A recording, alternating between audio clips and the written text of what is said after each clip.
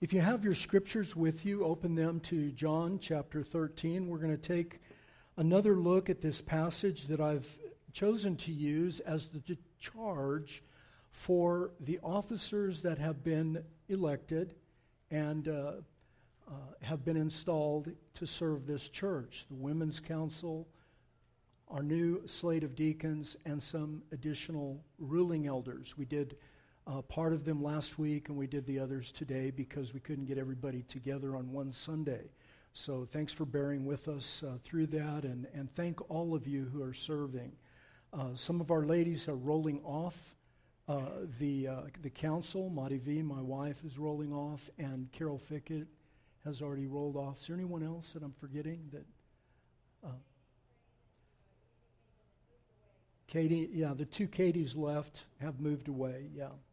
But we're going to be doing this regularly, adding new officers, and thanks to the original officers who were not elected, they were appointed by the session just so we could get the thing up and running. And to Sarah, who was our past president, and Katie Crane was the secretary-treasurer. And it's really important that as men and women, we are all serving the Lord in whatever capacity God calls us. If it's to the office of ruling elder or deacon or women's council, all that is good. All right. I just got shut out of my computer, so you may wonder why I use a computer. It's because I can't read any more paper. Is that a good excuse, Bruce? Sound like you're good? No. Open your scriptures to John 13. It's printed in your bulletin, by the way, if you don't have it. And let's read. This charge will serve to instruct the new officers and also for all of you who are members or regular attenders of Christ the King. So now hear the word of God. As soon as Judas left the room, Jesus said, "The time has come for the Son of Man to enter into his glory, and God will be glorified because of him. And since God receives glory because of the Son, he will give his own glory to the Son, and he will do so at once. Dear children, I will be with you only a little longer, and as I told the Jewish leaders, you will search for me, but you can't come where I am going. So now I'm giving you a new commandment. Love each other. Just as I have loved you, you should love each other. Your love for one another will prove to the world that you are my disciples." This is the word of the Lord. Okay, so we read this passage last week, and it is one of those passages in the Bible that you either love it or you hate it, because it is placing something before the people of God that seems to be impossible. How in the world are we going to love one another the way that Jesus loved us? And it can seem impossible. It is in some ways impossible. But I asked you last week, and I'll do so again, that I think we need to take a fresh look at the Scripture and try to understand it in its context. And last week we talked about the context for this new commandment, the entire context. And context is what gives the word love meaning. You don't just have a word love floating around out there in the atmosphere. It has to have a context. And the context for this commandment is the fallen condition of humankind. This grip that sin and death has on us. And so, at the beginning of chapter 13, Jesus gets down and washes the feet of the disciples. Even Judas at that moment was with them, and Jesus is demonstrating love in action to these men.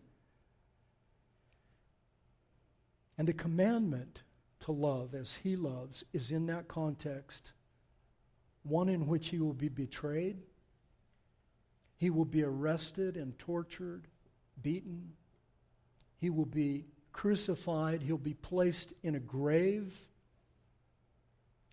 and suffer the vagaries of hell itself on the cross for someone else, for you and I. So whatever love means, it has to be understood in that context. Otherwise, you can't use a modern framework and you can't use an ancient framework. You must use a biblical framework. What is he talking about when he tells us, love each other as I've loved you? Love each other. On the face of it, it can seem impossible. But the context helps us. Secondly, I told you last week that this particular love that Jesus is talking about is going to be understood best when he's not present. What that means is Jesus is not, he says in verse 33, "Dear children, I will be with you only a little longer, and you can't come where I am going." So he's saying that whatever love is, it's going to be best demonstrated when I'm not around, when I'm not here present. And if you think about it for a minute, it makes sense. I mean, if he's right there, you could fake it. You could act like you love someone. I want to impress the Lord here. I'm going to act nice. And he's not asking us to be nice. He's asking us to do something more than that, which we'll look at in just a moment, that is absolutely stunning, impossible. But he wouldn't have commanded us to love each other if it was impossible. Yes? He just wouldn't have done it. It must be possible. How? How in the world are we going to do that? The motive for our love, I told you last week, cannot, must not be something external. It has to be something that's internal, something that God has done in us. Love each other as I've loved you. Love each other. So the motive is not Jesus' physical presence. In fact, it's going to be in the absence of his presence. So today, I'm going to talk a little bit, very quickly. We want to end a little earlier than we did last week. But I'm going to talk about two things from this passage. And I hope that you'll listen carefully, because this is at the very heart of what it means to be a Christian and what the gospel really means. This is the core of Christianity, what we're going to talk about. Two things. Love is conditional and love is costly. So those two things. Love is conditional and love is costly. In our time now, and many of you know that the idea of unconditional love is very prevalent. It has a lot of freight in our cultural moment. To love somebody unconditionally is to have no conditions attached. You're just going to give your love completely to them freely. And there's some good things about unconditional when we use the word unconditional. But when Jesus does this interesting thing that he does, and he uses a literary device called a chiasm, he says, love each other as I've loved you, love each other. So he's doing something with the literature. It's all throughout the scriptures. In fact, if you look at the Old and New Testament both, these writers used these different literary forms so that as you read something, you would see what is the apex, what is the thing that's really being pointed to. And it can be in a line, like stair steps. They have different names for these things. One of the most common is this chiastic structure, where the point the author is trying to make is put in the center of two other statements. Now imagine this. A new commandment I give you. Love, it's not a suggestion, by the way. It's a commandment. So he's expecting this to be done by you and I. Love each other just as I've loved you. Love each other. So what is at the center of his commandment for us to love one another? As I have loved you. Now that can seem like an impossibly high bar. Oh my gosh, he's saying Jesus is off again, saying one of these things. How in the world are we going to love each other like he loves us? Because he loves us so much. And that is to miss the point. It's not as if Jesus could love you less.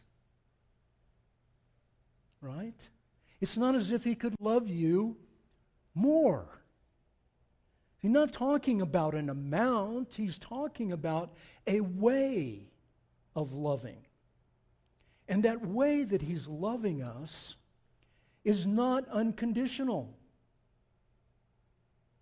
Love, like faith, I told you last week, finds its substance outside of itself. It's like faith. Faith finds its substance outside of it. You can believe as hard as you want to that a tree is going to save you from hell. And you can be sincere. You can believe with all your heart and all your strength. But the tree cannot save you.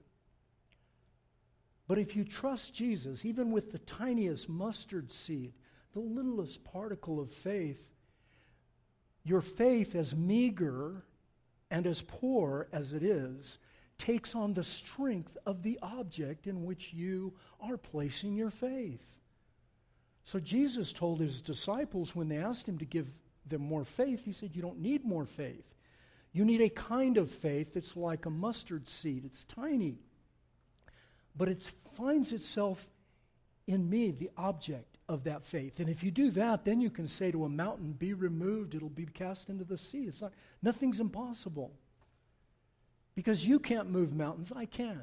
If you put your faith in me, even the littlest bit of faith will accomplish much. Well, love is like that. Henry Scougal wrote this magnificent piece. He's one of the old Puritan writers, and I did read it a couple weeks ago preparing for this, and now my brain is still hurting me from reading it, because those guys were just, like Ugo and I were talking about John Owen, they hurt your brain to read. Because you can be reading John Owen, you can start on a page, and for 3 pages, there's no periods. It's commas and semicolons and more commas and colons and all these, and you just don't know where he is at any time, because he's, in his mind he knows exactly where he is, and people back in those days could follow that. Nowadays we can't. We have, there's Twitter, and just to show you how difficult Twitter is, they had to change from, is it 140 characters? Everybody's going to act like they don't know. Don't give me that. They went from 140 characters to 200 and something, right? Because we just can't, we can't manage being concise. Well, John Owen was that way, and so was Henry Scougal. Scougal said this: the worth and excellency of a soul is to be measured by the object of its love. You see, find out what you love. Let's find out what you love. And you can measure everything by that. Is it money? Is it fame? Is it prestige? Is it a person? I've got this beautiful wife, and she's a trophy, all right? So I'm defined by that, or my career, my education, you name it. Find out what somebody loves, and then you take that away, or maybe you hurt it in some way, and all of a sudden you'll find out what their true God is. What do they love? And you'll find out a lot about that person. Part of the process of being a Christian is taking that inner look, looking inside and saying, what is really motivating it? What is moving me along in my actions, in my thoughts, in my words? What's back there? What's underneath? Be able to look at it in a healthy way, a critical way, and not become morbid or morbidly introspective. In other words, you just become so consumed, you become a narcissist. You don't want to do that. But you have to be willing to look and say, what has really got my heart? That if that thing was taken from me, I wouldn't be able to function anymore. And that is your God. That's the definition of idolatry. David Paulison, I'm going to quote from him in just a second, wrote a beautiful piece called Vanity Fair and Idols of the Heart. Look it up online. If you can't find it, text me, and I'll be happy to send it to you. Vanity Fair and Idols of the Heart. He explains this in detail. So God's love is not unconditional. It has conditions attached to it from the very beginning of the Bible. And if you don't see that, if you don't understand that there are conditions attached to God's love, then love becomes just another emotion, a feeling. And you hear a lot now, people are writing all these books on marriage and stuff, and they're saying that, love is not a feeling. Love is a commitment.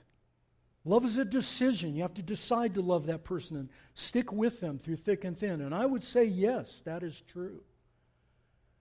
But love is not just a commitment. It's not just intellectual. It's not just rational. It's not just with your head. It's also with your heart. And when God redeems us, He doesn't just redeem our heads, our way of thinking. He redeems our emotions too. And I hear people a lot of times, especially in our kind of churches that are real, we're cerebral. We say, you cannot trust your feelings. What? But you can trust your mind, right? Your mind's never played tricks on you. But we shy away from our feelings when the whole point of the redemption that we find in Jesus, listen, folks, is to reintegrate our feelings and our thinking. You can't do without feelings. You've got to have feelings, and they've got to be healthy, and they've got to be grounded in the center of that chiasm. As I've loved you, your feelings must be grounded there. Your head must be grounded there. Your heart, whatever that is, must be grounded there. Your emotions, your affections, everything must find its orbit around that statement that Jesus made. As I've loved you, love one another. He's not creating some high bar. He's changing the trajectory of what we look at. Can you see that? He's asking us to quit looking at ourselves. What if he had said this? I just thought of this morning, and I tried to write it down, but I don't type very well. What if he had said this? Love one another. Love one another with all your heart and all your soul and all your mind and all your strength. Love one another. What if he had said that? Now you're talking impossible. Now you're at the center of that command to love each other. Now it's up to you. But like so many other things in the Bible, when Jesus said, do this because I love you, or do this because I've commanded you, or do this, not because he's wanting to create some high bar that nobody else can get to, but he's creating something that you can do. Everybody in this room can change their affections. If you say, well, I can't, then you just need to trust me, keep reading your Bible, keep coming to church, listen to what I'm telling you, and over a lifetime, and it will take you a lifetime. It's not going to happen tomorrow. Nobody is going to be able to get to the high level of spirituality that I'm at. It's just impossible. But I jettisoned up there to this high level, this high rank, and I'm there today. And the only one that comes close to being up there with me is Pastor Aaron. Right? Right, brother? We're way up at the top. You need to just give up. There's no way. Now, of course, you're going to spend your whole life doing this. Every moment of your life is going to be reordering your love, your affection, your thinking. All of it must change because there was nothing wrong. There was no disintegration in our thinking, in our minds, in our hearts, and all of that when we were created. We were created in God's image, and He's not a brain. He's not a rational, just rationality, all rationality. He has passion. He has compassion. He loves. He hates. He's jealous. He's wrathful. Let someone stretch out their hand to hurt you. You're a child of God and they stretch out your hand to hurt you. The Scriptures are rife with promises. I will repay.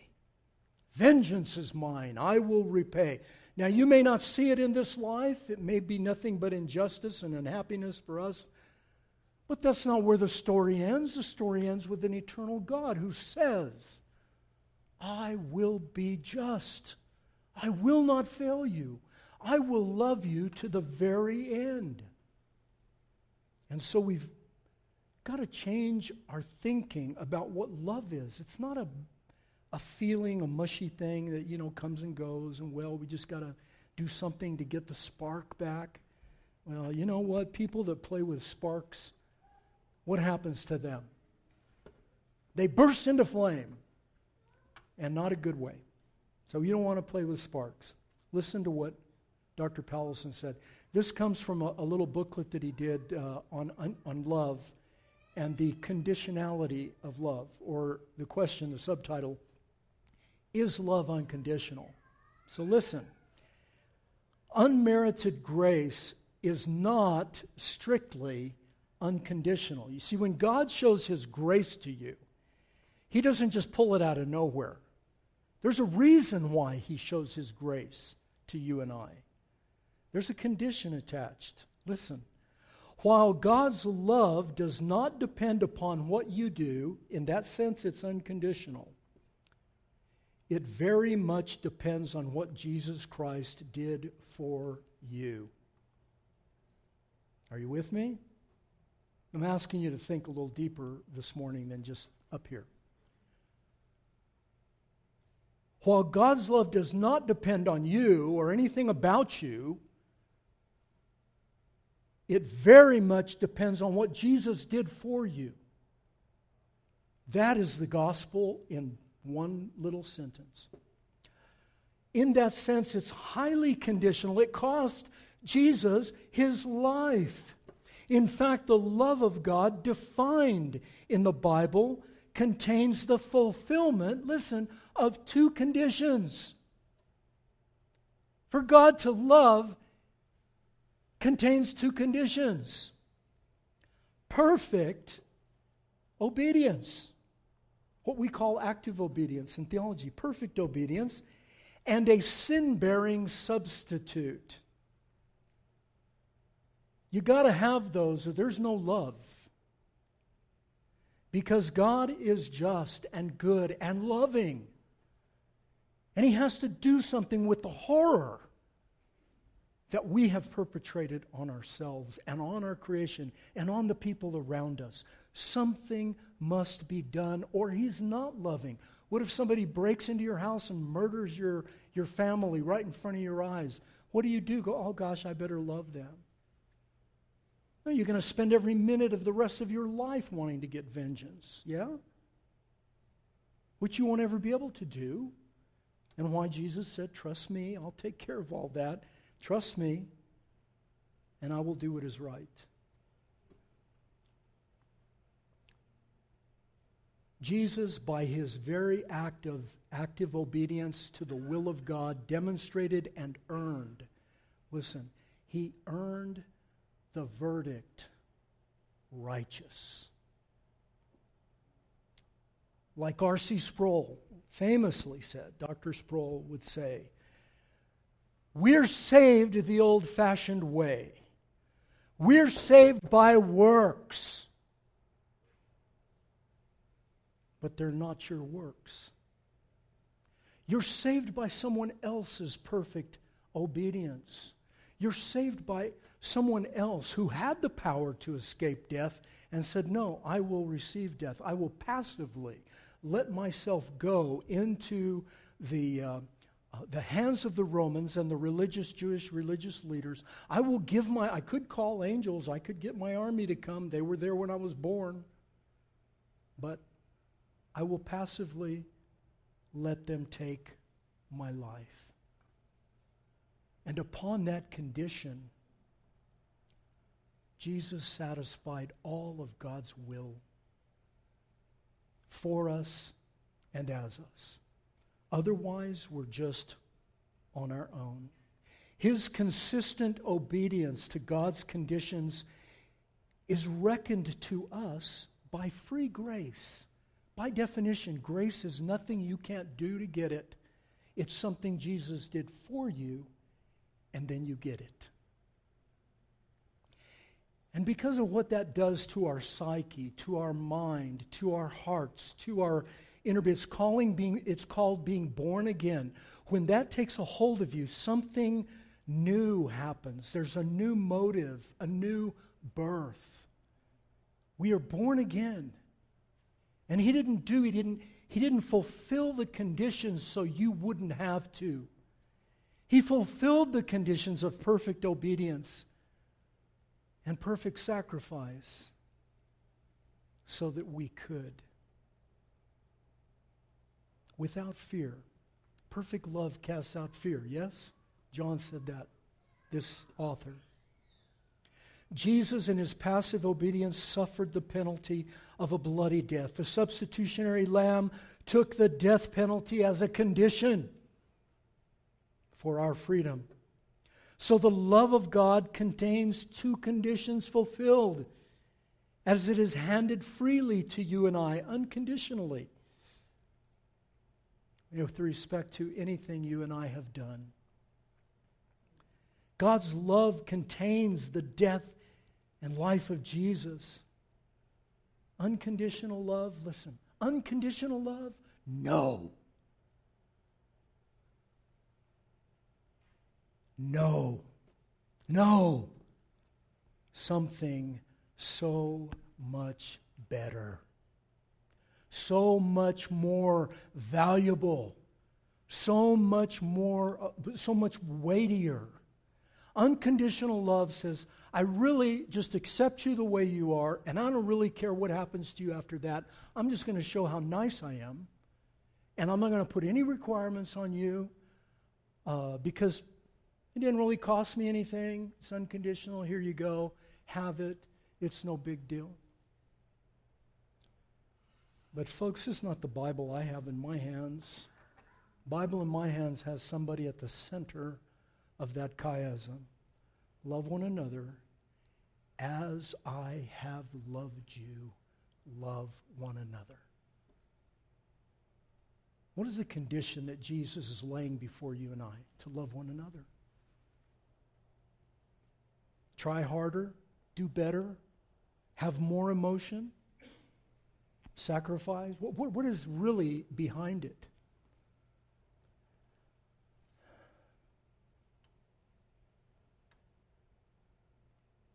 And this brings us to the last part. Listen carefully. I hope this will change your life. When I read Pallison's book on our little article on unconditional love, it changed everything I thought about love.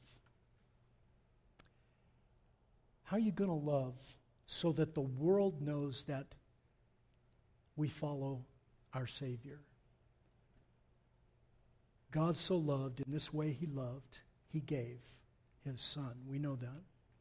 Here's what C.S. Lewis says, and I'll close with this. This is from the Four Loves. I don't know if have any of you read the Four Loves by C.S. Lewis? He talks about the four Greek words, storge, eros, agape, and phileo, the four Greek words for love. And he goes and he explains all of it. And it's a wonderful, in fact, this quote comes from page 169. Just so you know that these things really, they make an impact, right? Here's what C.S. Lewis said about love, and it is amazing. Listen, and I'll finish with this. Love anything, and your heart will certainly be wrung, possibly broken. If you want to make sure of keeping it intact, you must give your heart to no one, not even to an animal. You must wrap it carefully around with hobbies and little luxuries and avoid all entanglements. Lock it up safe in a casket or a coffin of your selfishness. Then it's safe. But in that casket,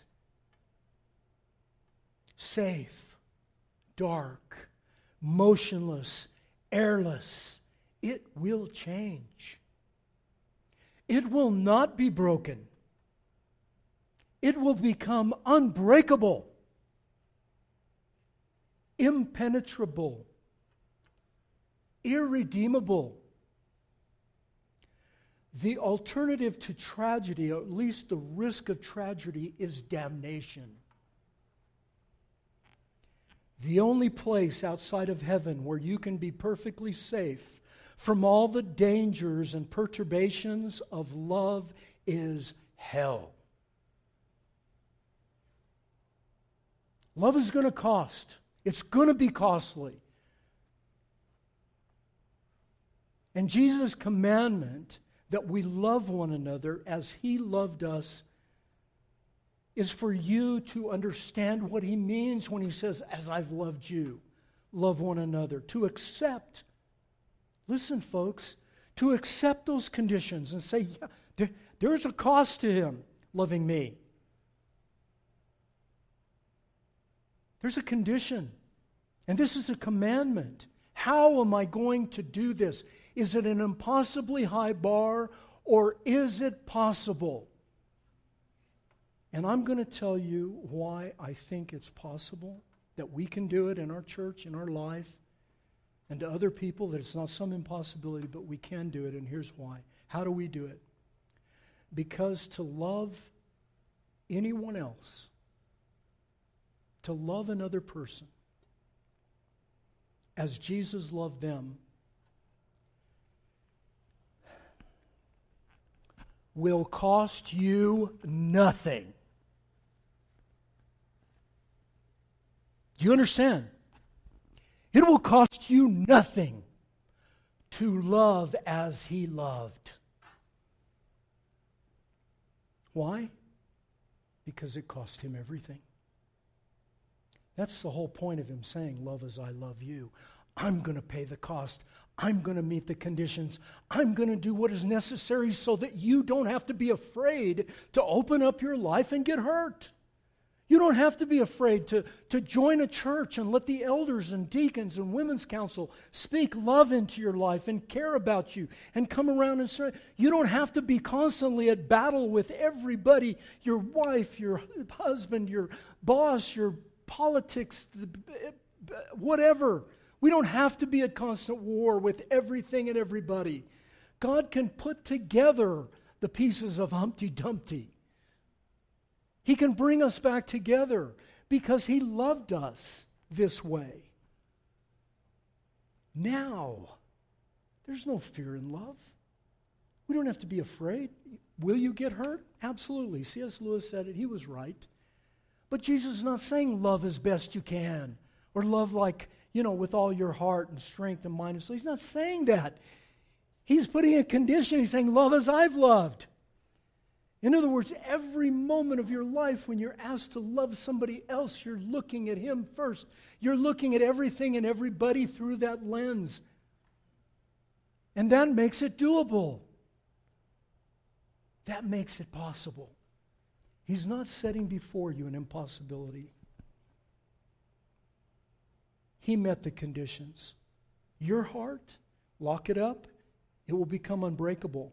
His heart was broken. His life, C.S. Lewis says, hide everything so nothing can touch it. His life was poured out. Nobody, no human being that has ever lived has poured out their lives like He poured out His life. You can't. He suffered the vagaries of hell on the cross, not so we wouldn't have to, but so we could. So when He commands us, love one another as I've loved you, love one another, we can go at that commandment instead of seeing it way up here where nobody can reach it. I can reach that. Because every moment of every day, where is your Savior? Where is He? He's in you. You're born again. And He will never leave you or forsake you. So it doesn't take but a second to look to Him. Will you trust Him? I hope you will. Father, we certainly do love you. We love you with all our heart, our soul, our mind, our strength. We do. And whenever anything pokes its head up and competes with that, we want to be ready to smack it down and say no. We want to love as you've loved us, knowing that you've fulfilled every condition